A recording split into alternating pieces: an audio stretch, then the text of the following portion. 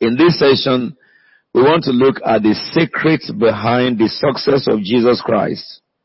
It is a very good and essential thing for those who follow Christ to understand who Jesus Christ was, the humanity of Christ, the social life of Christ, the spiritual life of Christ, the miraculous life of Christ, the obedient life of Christ, his communication with the Father, and read between the lines of the miracles of Jesus Christ to also understand the secret behind this manifestation. Why would the Father love the Son so much and back the Son up?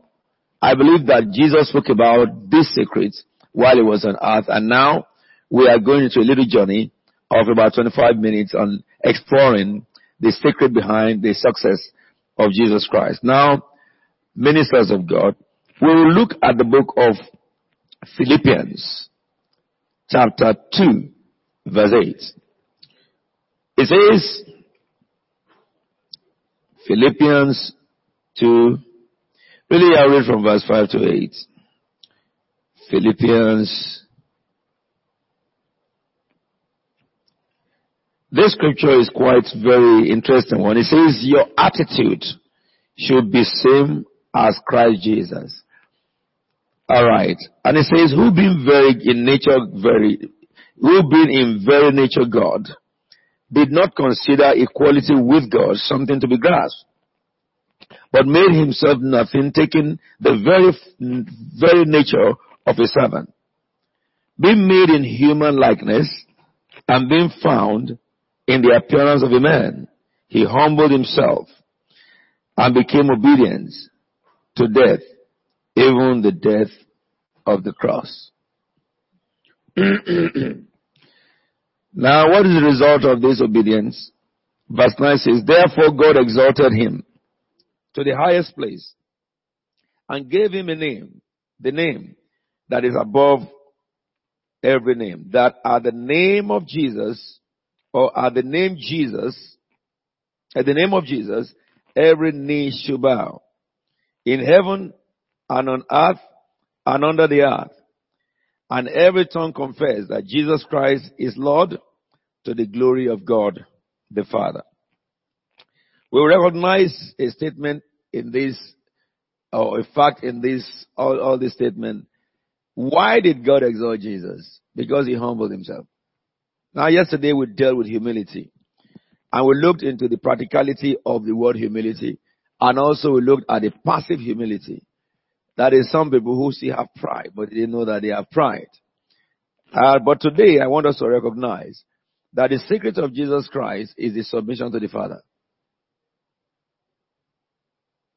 Submission to the Father is to not claim equality with the Father.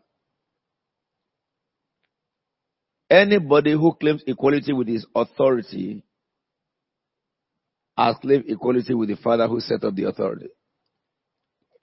In your churches, you have senior ministers, you have associate ministers, you have general overseers, you have bishops and stuff.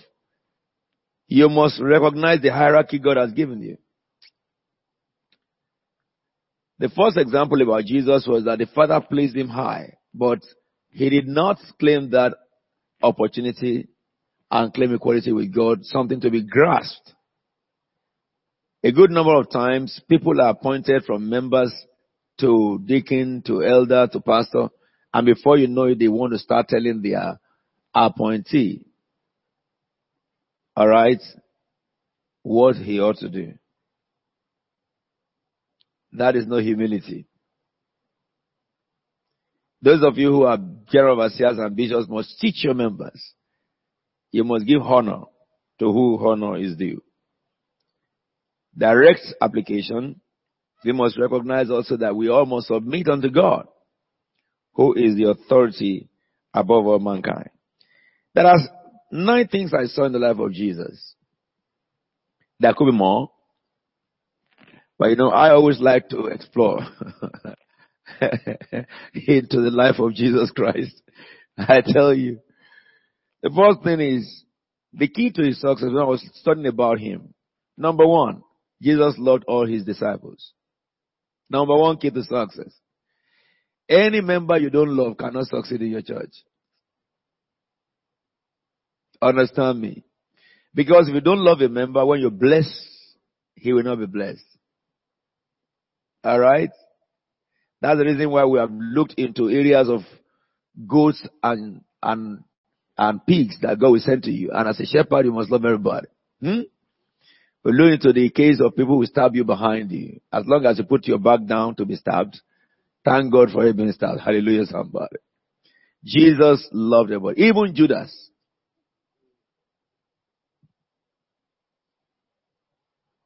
John 17 tells us. He prayed for the whole church in John 17.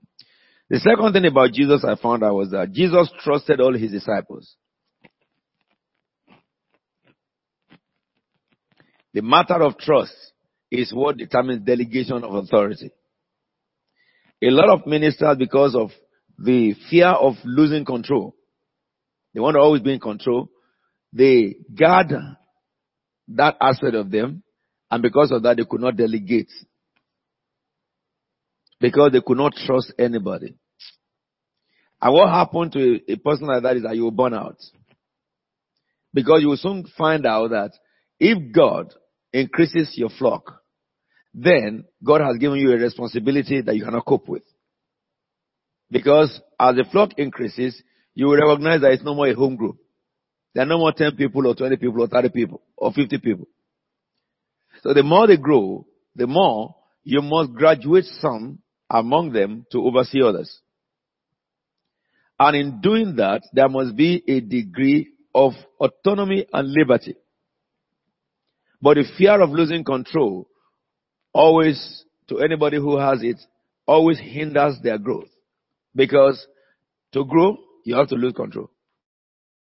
I will get you through some areas of how to deal with things. And when we look at conflict resolution on Wednesday or Thursday, you will get more information. So, Jesus loved all his disciples. Second, he trusted them. You know, in Luke chapter 9, they were still babies when he sent them out in twos. So he had to give them power and authority because they don't have it. He took his own power and gave it to them. His authority, he gave it to them. Alright? What I do in this is this. Sometimes I give my pulpit to my members. My practical way of training and raising leaders for tomorrow is, as I teach them, I walk around, I look at each person when I'm speaking. You can know those who concentrate. You can know those who wander away all the time. And those who wander away all the time, I can walk around and stand in their front and keep on talking until they wander back to me. No problem. You know, I was like that many years ago, you know, playing kites in church and then, you know, fantasizing and just enjoying the blues. Somebody is praying, somebody is speaking, somebody is doing everything, and you are just there watching. Yeah? So, but I allow them to pass through that stage. Whereas I begin to look at people who are already keyed in, and I can check their sensitivity to the Spirit by their look. And I can know people by their look who are full of God, matured, but they are still afraid.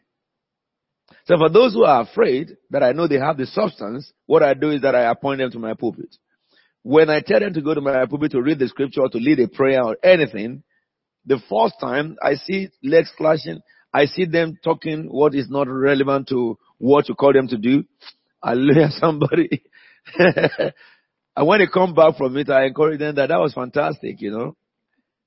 Say, Apostle, you mean, I didn't like what I said. Well, I forgot what I wanted to say. It happened to me also before. But it is fantastic that you went to the pulpit and you did something. So when I send you there next time, don't get taken away. Don't get too excited. Calm yourself down. Okay? Pulpit is not a place of excitement. It's a place of being real. Alright? And so, gradually, by reading the Bible, praying, they build confidence. Trust, I'm talking about. Jesus gave them his authority and his power. We ought to give our members our authority and let them use it. We have to give our members our power and let them use it. And we have to watch them. They have to give report to us and we have to celebrate them. I remember when I went to do crusade in Ijebu land. I told all the voodoo people that bring all your idols tomorrow and we're going to burn them. And the following day I called some of my members and I said, you go there at 2 because I told them to come at 2. I will not be there at 2. You go and collect all those idols. So all of them, Ijebu idols, they are different type of idols. You can touch some idols and just, mess about. But Ijebu idol, be careful when you touch it. So they have all this kind of fear, nothing in their head. But there is no way I can help them understand that the word of God is true, that no weapon forged against you will prosper.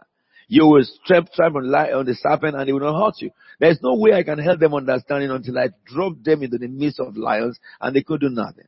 So they went. And when they got there, some ministers who came from all various churches, and the people were bringing the idols and bringing the charms, and my members went and they were collecting it. And one of the ministers, senior minister, said, no, don't touch it. It's only for Apostle Williams. Let them just put it there. Don't you know what you're doing? And my member said to him that, no, Apostle told us that anything he can do, we can do. I wasn't there. And so they took all the stuff, including Ayilala, one deadly deity, that kills people. And they took everything and put it there. They didn't know what was what. Then it is rubbish. The Bible calls them Isaiah 44 verse 9. So I came in, and the pastor came to me and said that, look at your boys. They have been touching all these things. You need to really pray for them. I said, pray for them for what? Because they touch what the Bible says is nothing. So it's a matter of trust. I was in a crusade sometime in Uja, and the Holy Ghost told me to leave. I just said to the pastor there, you go preach today. And I have announced that every sick person should come. And the people started coming because they came in the afternoon. Totally blind, crippled, bent, and all manners of twisted. Alright? But I had to go. And I told them, the pastor said, what will he preach? I said, preach what I taught you this morning. Jesus Christ heals. Jesus saves. Tell them the story of one healing. If you are sick, come out and pray for them. If Jesus did it in the Bible, he will do it now. Simple. You want to accept Jesus, come out. And I left. Said, when you call the sick out, tell all these people who came from the church to pray for the sick. And so I left. He felt miserable. Anyway, he had to preach. 15 minutes or 20 minutes, he finished preaching. If you want to give your life to Jesus, people came out. All of you who are sick, come out. They came out. They said to all the members, you go pray for them. And one of them was 6 months old. And before this member was a man with hunchback, I think, and the other one was a man he was blind with a socket inside. As he said, in the name of Jesus Christ, I think that Apostle Williams preached. Suddenly he had boom! And the hunchback, in African hunchback is real hunch. It is a pyramid at the back, squeezed, it vanished, and the man went straightened. The guy was dazed, the woman was dazed, and she started crying. While the guy was shouting that you healed me, she was saying that, I don't know. And the other one now cried, Jesus, Jesus, Jesus, to the blind. Jesus, Jesus, Jesus, Jesus. And the eyes went poof, and the man's eyes was perfectly healed. This created miracle. Alright? The socket that went in came out again, and normal face. And the guy threw his stick and he said that I'm healed, you healed me. He said, I didn't heal you. And so Jesus was having fun. Because through them members, crazy miracles was happening. Alright? So when I came back the following day, I taught them in the day that, look, this is what the Bible is. It's just for you. You don't need a gift to operate in that. Go preach. When you go preach, God manifests himself with great signs and wonders. If you preach, he will manifest himself. He is the healer. He is the savior. And they defile all the theories of the church. And God healed the crippled, through them the blind and so. When I came the second day, I said, if I was here, I wouldn't be able to do up to this. Because I may be a hindrance to some of you. So trust and confidence is one of the principal things we'll find in Christ, that even now, you and I, regardless of our frailty, our inability, inadequacy, is to trust us. So we must trust his people. Not because of their well behavior, but because they are his saints. Number 3, Jesus protected all his disciples. John 17. He said it.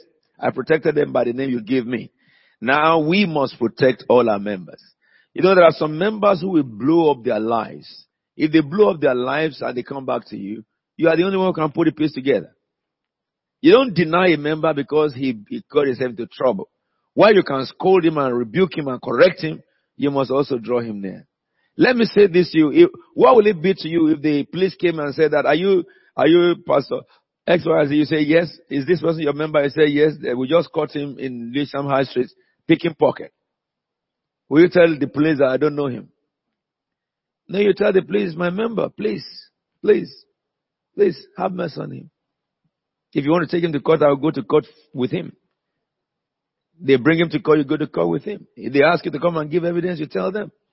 That judge, he was caught in the act. You would have time with him and tell him, this is the scripture, this is the law. Alright? We can only ask for mercy. Because you have done what is detestable before God, and the law of the land is there, to either pardon you or to, jail you or to give you a final warning, a suspended sentence. And then we can say, Father, he has repented now, Lord, give me a suspended sentence. You must not disown him because he behaved bad. But you must rebuke him and be firm in rebuke. Sometimes when we rebuke our members or rebuke our kids, we have to turn away our eyes from them for some time. Until they learn the lesson. But understand that you don't reject them. Because when they learn the lesson, they want to fall into some arms. And your arms are wide open to take them. And this is what God is saying about Jesus here, revealing about Jesus. He protected his disciples. Number 4, Jesus prayed for all his disciples. John 17 is a principal scripture. You'll find all these things there. And in Luke 22 also, verse 31 to 32.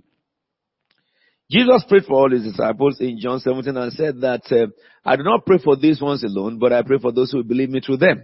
If you read from verse 19 to 20 and 21. Number 6, Jesus was transparent to all his disciples. Because every time he taught them parables, when he comes back in with them, he will explain the parables to them. There are many of us who are afraid to allow our secret to be known by members because of the fear of what the previous people did to you and what they can do to you. As much as not everybody that will just tell secret things, there are people in your church that could be trusted. We understand. And you know the word trust has various levels. And we must make sure that you have a general trust for everybody that, well, they are called by God, they have a destiny, and they will fulfill God's way. While we rebuke, we charge them, we correct them, we instruct them, at the same time we still delegate. Somebody failed today doesn't mean you cannot try him again. Alright? Or else we will lose out from people who are passing through their infant age, and a little while they grow up and they become the pillar in the house. So, Jesus prayed for all his disciples. Number 5, Jesus was transparent. Number 6, Jesus trained all his disciples. Luke chapter 9. I haven't taught them for some time. He sent them to the side for practical. He trained all his disciples. We must train all our disciples. Some other times, we have to pay institutions to come and train them.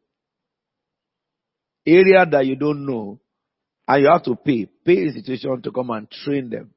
Don't be afraid that, if I finish training them, they can go away. If they go, they will still use it in another church. It's the body of Christ. And you have sown one. God will now give you better person. Because you have sown one out. Are we together now? Jesus trained all his disciples. Number 7, Jesus rebuked his disciples where necessary. He rebuked his disciples where necessary. And is firm when he rebukes. He doesn't joke at all. Number 8, Jesus wanted all his disciples to be greater than him. John 14:12. Number 7, Jesus rebuked his disciples where necessary. Number 8, Jesus wanted all his disciples to be greater than him. And the last one, Jesus understood the limits of his disciples. So he doesn't give you more than what you can bite. Are we together now? These things I'm telling you, they are practical things that if you can apply, it will make sense of nonsense. Are you with me now? There is no garbage in the kingdom of God, no waste. Somebody may not be useful today, alright? but at least it's occupying its seat in your church. That is a use. Is that not correct? Somebody came to the church all the time and he sits down. He's occupying his space. Hallelujah. If nobody came, you can preach to that person. Amen. He may not do anything in the church because you always have excuses why he can't do what, he can't do what. Their own is say prayer, I say amen. God knows, no problem. That is a use. At least I'm encouraged that you are sitting down in the house of God, and I celebrate that as much as I want you to do something anyway. Are we together now? If you apply all these principles, you will get the best out of everyone in your church all the time without squeezing them unnecessarily. Now, the secrets of Jesus' success. The first area I covered now is that man Jesus. Alright? Now we go to the secret of Jesus' success. Jesus did everything according to the will of the Father. Number one secret. John 5:19. I tell you the truth, the Son can do nothing by himself. He can do only what he sees the Father doing. Which means that Jesus always seeks the Father's will on all occasions. He doesn't do things by his instincts. He will check that instinct. How do we know the Father's will? Basic way of knowing the Father's will is aligning what you are thinking with the scripture written word. Is this so in the Bible? That's your basic way of knowing what the Father is saying. The will of God is. But then also we can progress from that to a higher dimension where we can understand by prophetic. He had audible instruction and all stuff like a lady who gave the testimony on Friday who went 6 months ago. She went to shopping and she got some money to shop in a place and then she lost the money. And she looked around, she couldn't find the money. Alright? And so she left. And 6 months after, she even forgot she went to the shop. But while we are doing this 90 days of prayer, the very month we started on the topic of encounters, she started praying for encounter. And she was strolling past and she heard God's voice. Go into that shop. She said, why? And the voice said again, enter that shop. She went into the shop. She walked to the end of the shop and she was walking out. And the Spirit said to her again, go into the shop. This is interesting. She went back. Only for the shop manager to see her and say, excuse me, you were here 6 months ago. She said, no, not me. Because she's forgotten. The voice of God. The voice of God. She's a youth. And the man said, you were here 6 months ago. You lost some money. She said, I didn't. And the man said, look, I recognize your face. And then the Holy Ghost reflected back the sins. Oh, yes. I went to the bank, collected some money to buy something in your shop, and the money disappeared. And the man said, how much was it? And she told the man the amount. And the shopkeeper said, do you want the money now? Or you want to come back for it? Because I've kept the money for 6 months for you. Now, she could go back because she had God's voice. Alright? But the fundamental basics of knowing God's will is by checking it with the will of God. I will teach you a little bit more about that when I talk more about angels tonight. Because if you look at the book of Acts, chapter 8, an angel appeared to Stephen and said to Stephen, go to this road. And he went there, he met a man riding on his chariot. And then the Holy Spirit said, join that chariot. You can see the combination of angel speaking and Holy Spirit complementing. Are we together now? So we can know the will of God by audible voice. We can know the will of God by vision. We can know the will of God by prophecy. But the fundamental basis to check anything is just the word. If it is prophecy, does the word establish it? If it is vision, is it in line with the word of God? So, you must know this. Jesus sought the will of the Father in everything. Sometimes when God tells you something, you have to tell the Lord that send me a weakness and keep it to yourself without telling anybody until somebody testifies and comes to you and tell you that, look, I heard this in my spirit. God is saying this to me about you. And you just smile. Because if you ask him for a witness, he will always send. Most times we think about something, we rush into it, and we discover eventually that it is not really the voice of God we heard. The Bible says, test every spirit. The truth shall be established by 2 or 3 witnesses. Are we together now? So, Jesus Christ did everything according to the will. Because God showed him everything, he said. Why did God show Jesus everything? John chapter 5:20 says, the Father loves the Son and shows him all he does. Alright? And he went further to say, in chapter 10, verse 17 of John, the reason my Father loves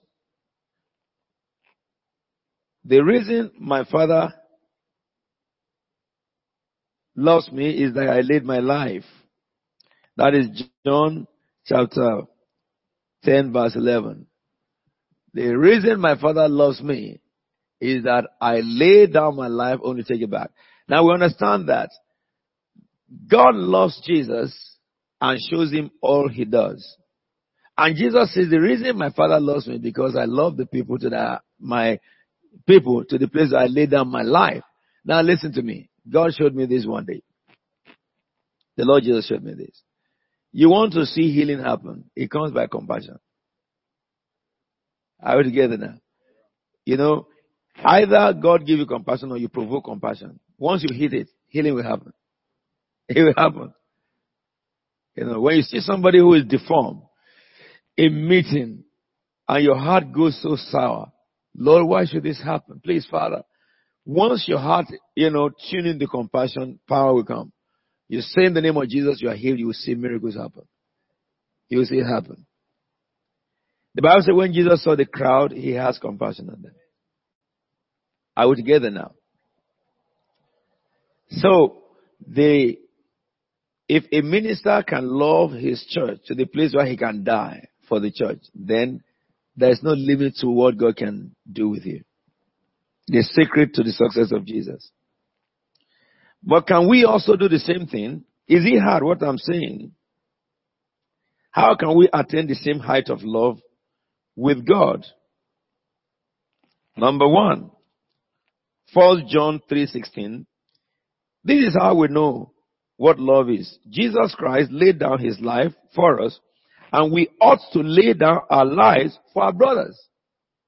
So if Jesus died for us, he laid his life for us, we ought to do the same thing. If we do the same thing, then God will reveal to us as he revealed to the Son.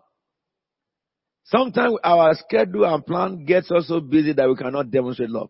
The other time we were talking about going to the hospital to visit members who are sick and stuff like that. No matter how high you are, even the Pope. But then, if you are not careful as a minister, you get yourself so much in many extracurricular activity. Hello? Administrative. And everybody, and then you are not having problem. You are not having problem. Do you know something? The Lord sat me down one day. If you look at the book of Acts chapter 6, from chapter 2, beautiful gates happened, everything went beautiful. Hallelujah. That miracle of beautiful gate went for a long time. And they were enjoying themselves. Crowd came. Can you imagine you preaching one day and 3,000 people were added to the church? Some of you first go for holiday in Dubai. You must go for holiday in Dubai. You see, they went on holiday too. And then they now started, how can we manage these people? You haven't fed these people. You need to give these people clothes. You haven't helped those other people. The apostles, they never knew that they have deserted the word, the ministry, and they were sharing bread. There must be quality here. We don't want anybody to be cheated. What is your business in that? Your business is not to look after people who are cheated or not cheated. Let the cheat go away and cheat them. Your business is the ministry of the word and prayer. And when that happened, the anointing began to go down. The anointing began to go down because they became administrators. The Lord had told me, Father, give me power, give me power, give me power. I said, I have given you already. It's what you do with it. Lord, I'm waiting on you. I'm waiting on you. He said, you are waiting on me. I am waiting on you too. I'm waiting on you. You see all your business schedule. This one you settle that one you settle that, you settle that. Don't let those things take your life of the word and prayer on your knees before your God. Because your unction can be developed and sharpened when you pray and when you study the Bible. So sometimes you have to just turn deaf ear to everything that is happening. You know, I used to say to my wife sometimes, she tells me that, hey, this person is having this crisis. We have to go tonight. I told her, my going there, will it solve the crisis? No, because I have a plan for tonight and I have a plan for tomorrow. For God, I cannot leave my time to seek God because somebody is crying somewhere. Because if I live seeking God's time to go there, I don't have power. But if I stand before God in His own time and meet Him, I can send Him on an errand. He will do it for me. My God will do it for me. It's a matter of not allowing your emotion to override your spirituality. That is the scripture. That is the scripture. We must lay down our life. Number 2, we must serve God. Jesus said in the book of John chapter 12, verse 24 and 26 to 26, I tell you the truth, unless a kernel of wheat dies, it remains only a single seed. But if it dies, it produces many seeds. The man who loves me, who loves his life, will lose it, while the man who hates his life in this world will keep it for eternal life. Whoever serves me must follow me. That is the reason why I'm saying all those stuff. Whoever serves me must follow me. And where I am, my servant also will be. Then look at what he said last. My Father will honor the one who serves me, ministers of God. You know, let me help you break a cartel. Some people have said, anointing, as if the anointing bucket is in their house. And then in all our own houses, is only a cup of anointing. Hallelujah. Take it. And if you are too slow to take it, they push you into it so that you will somersault and fall. Say, that's the anointing. Those things are garbage. Let me say this to you. We all equally anointed. No man under heaven has a higher anointing than another, according to the scriptures. When the anointing come upon me, I will manifest the gift in me. Okay? When the anointing come upon you, you manifest the gift in you. But interestingly, the gift that God gave us, it varies from one person to the other. So because I can just roll and sneeze and then the dead is raised from the ground and it becomes a living soul, or I just struck my hand and the cripple is walking, it doesn't make me more anointed than you. It doesn't make me more anointed than you. After all, you can operate in healing by gift and you can operate by faith. If I operate by gift, you don't have the gift, you can believe God and it can happen to you too. Because those things can happen by grace or by faith. Are we together now? So therefore, if you look at the life of Jesus, it says that unless you die first, you cannot live. We are struggling for life, but we have to die. Completely die.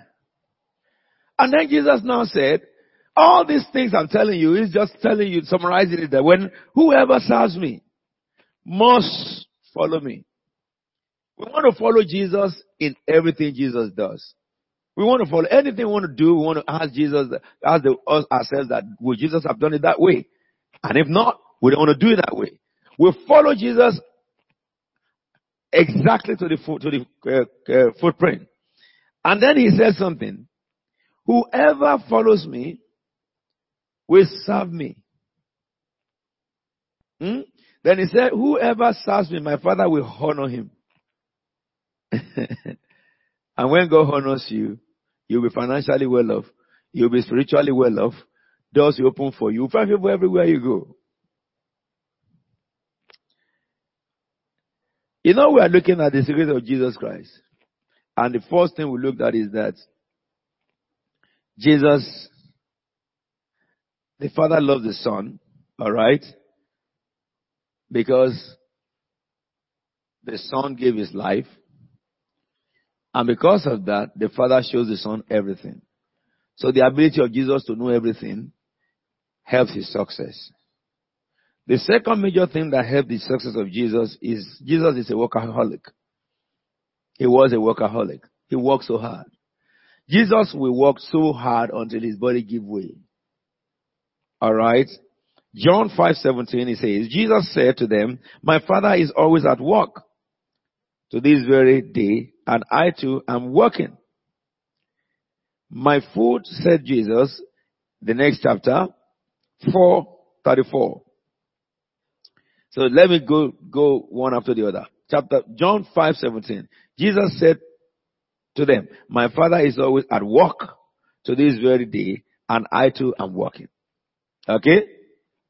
Now, the second scripture, John 4:34. My food, said Jesus, is to do the will of he that sent me and to finish his work.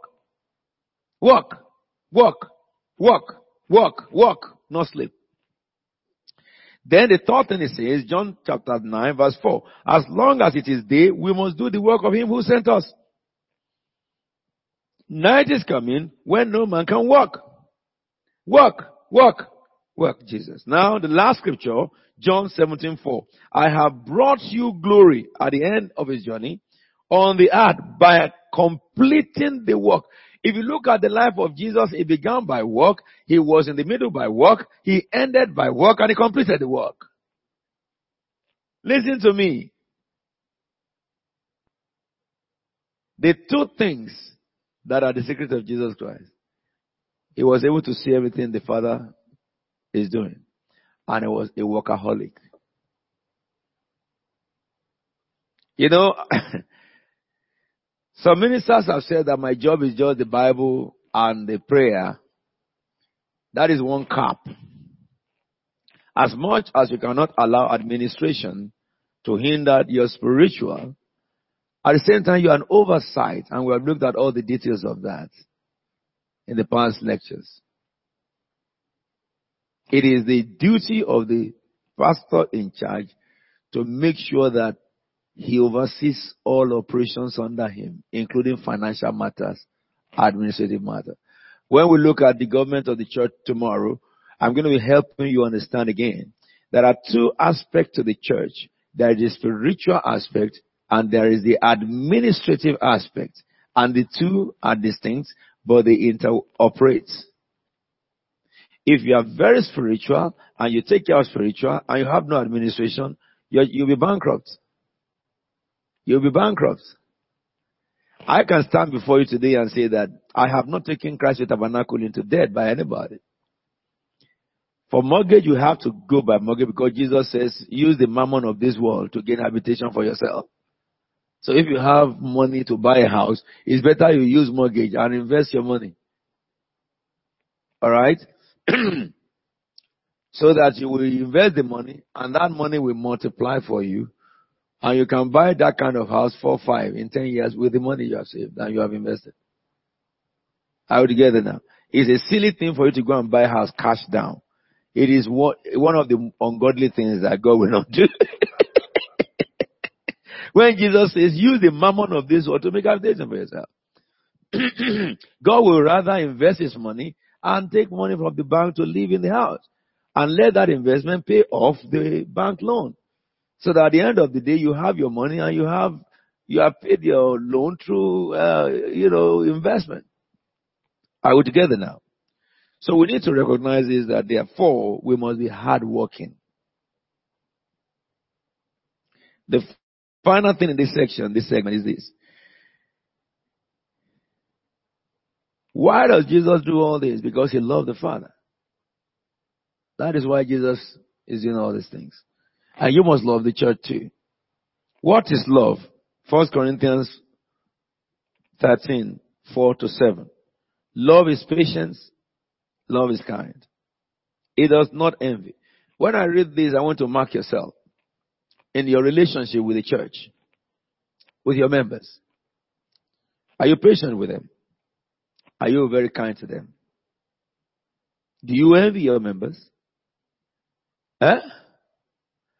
It's possible for a pastor to envy his member because you are a pastor and you are praying for God to bless your member, and somebody God bless him, and you are angry.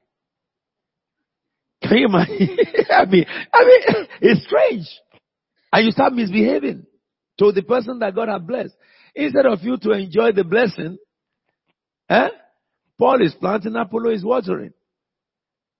You must not envy. You feed your people, you teach them the word of God, and one of them started seeing vision, and you don't see nothing.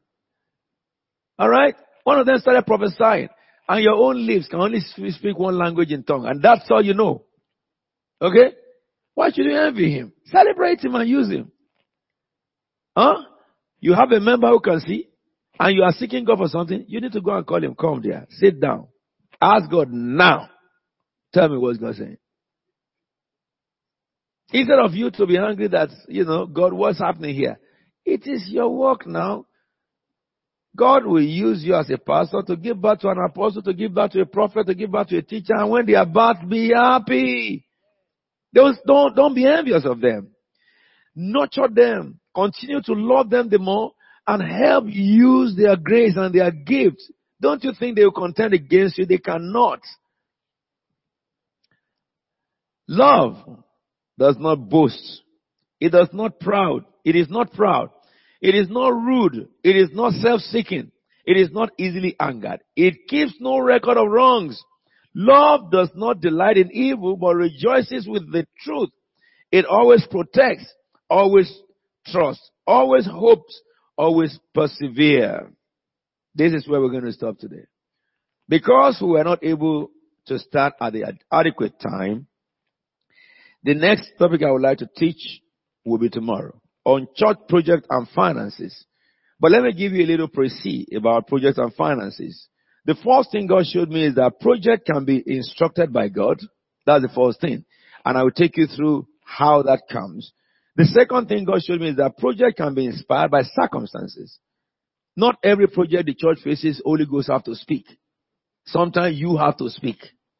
And don't be afraid that you are the one doing for God, because God has that in his contemplation when he formed partnership with you as a minister. He doesn't expect to be a robot. God doesn't want leaders to be robots. He wants you to think on his behalf and create things and get it done. Then projects can also be prophetic. It can come by prophetic utterance, and the project will be back. Then project can come through missionary endeavors. You can go on a mission and then the project will start. But in all these projects, where we're going to look at various areas of the projecting, you will discover that God has ordained those who will fund them within your enclaves, your family, church, before the project comes up. There are people there who God has marked. And I'm going to show you here something I call your money is in the mouth of your fish. The Lord told me one day that don't kill the fish that bring the money. He says your money is in the mouth of the fish. I said, Lord, what? He said, when they came to me and asked for tax, I told Peter, go catch the fish. But that fish, don't kill it, because Peter is used to eating fishes. That one, leave him alone. Don't eat him. Just open his mouth, take the money, and let him go back. Why? So that he can produce more. Hallelujah, somebody.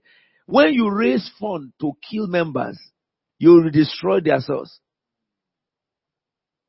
Some of us don't understand. And that's the reason why under heaven, no man under heaven can come and raise fund on my pulpit. If I invite a minister to preach, if he talk about funding, I will go to him and say, excuse me, please collect the microphone. I say, can you sit down, sir? You can't know my house more than me. If my people, I want to get money from them, I tell them we need X amount, they will bring it. I don't have to bring someone to come and help me take money from. Is there any one of you women who always bring somebody else's husband to come and take money from your husband for you? Or another woman to come and help you collect money from your husband? No, you know your husband. You tell him, man, sit down. I need X amount. Okay? Even I've been keeping quiet all these days. Now I'm not keeping quiet. I need the money.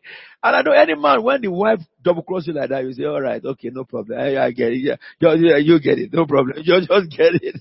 Hallelujah, somebody. Nobody can help you collect money from your children. If your children didn't give you gifts on the Father's Day or Mother's Day, you call them and sit them down and tell them how your mother labored over you and how she poured blood on your head. I need extra money. Go and buy me a tie. Okay? Is it not so? So in church, you tell your members when we have to raise fund, this is how much the money is, and this is what we are using it for. We are raising the fund. When you raise the fund, if you reach the amount, you tell them, we have got to the limit. If they give more than that, you tell them, we have gone above what we are looking for by X amount. And I'm telling you, church, we're going to put that money into this other thing. Everybody say yes. You are free before God. Okay? We're going to look at that principle, how you can turn money loose in your church.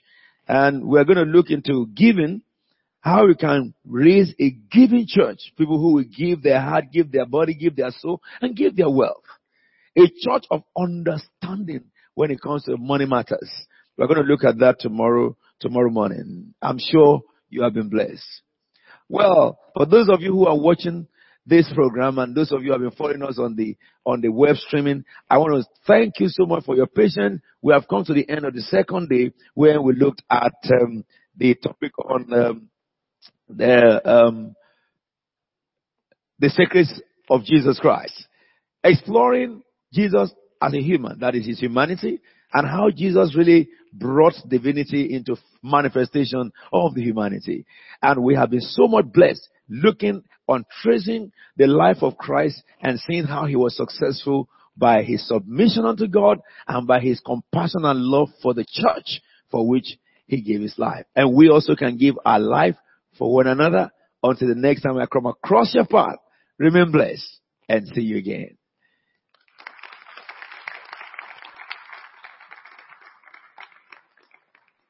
Well, we thank God for this hour. I want to thank every one of you for coming.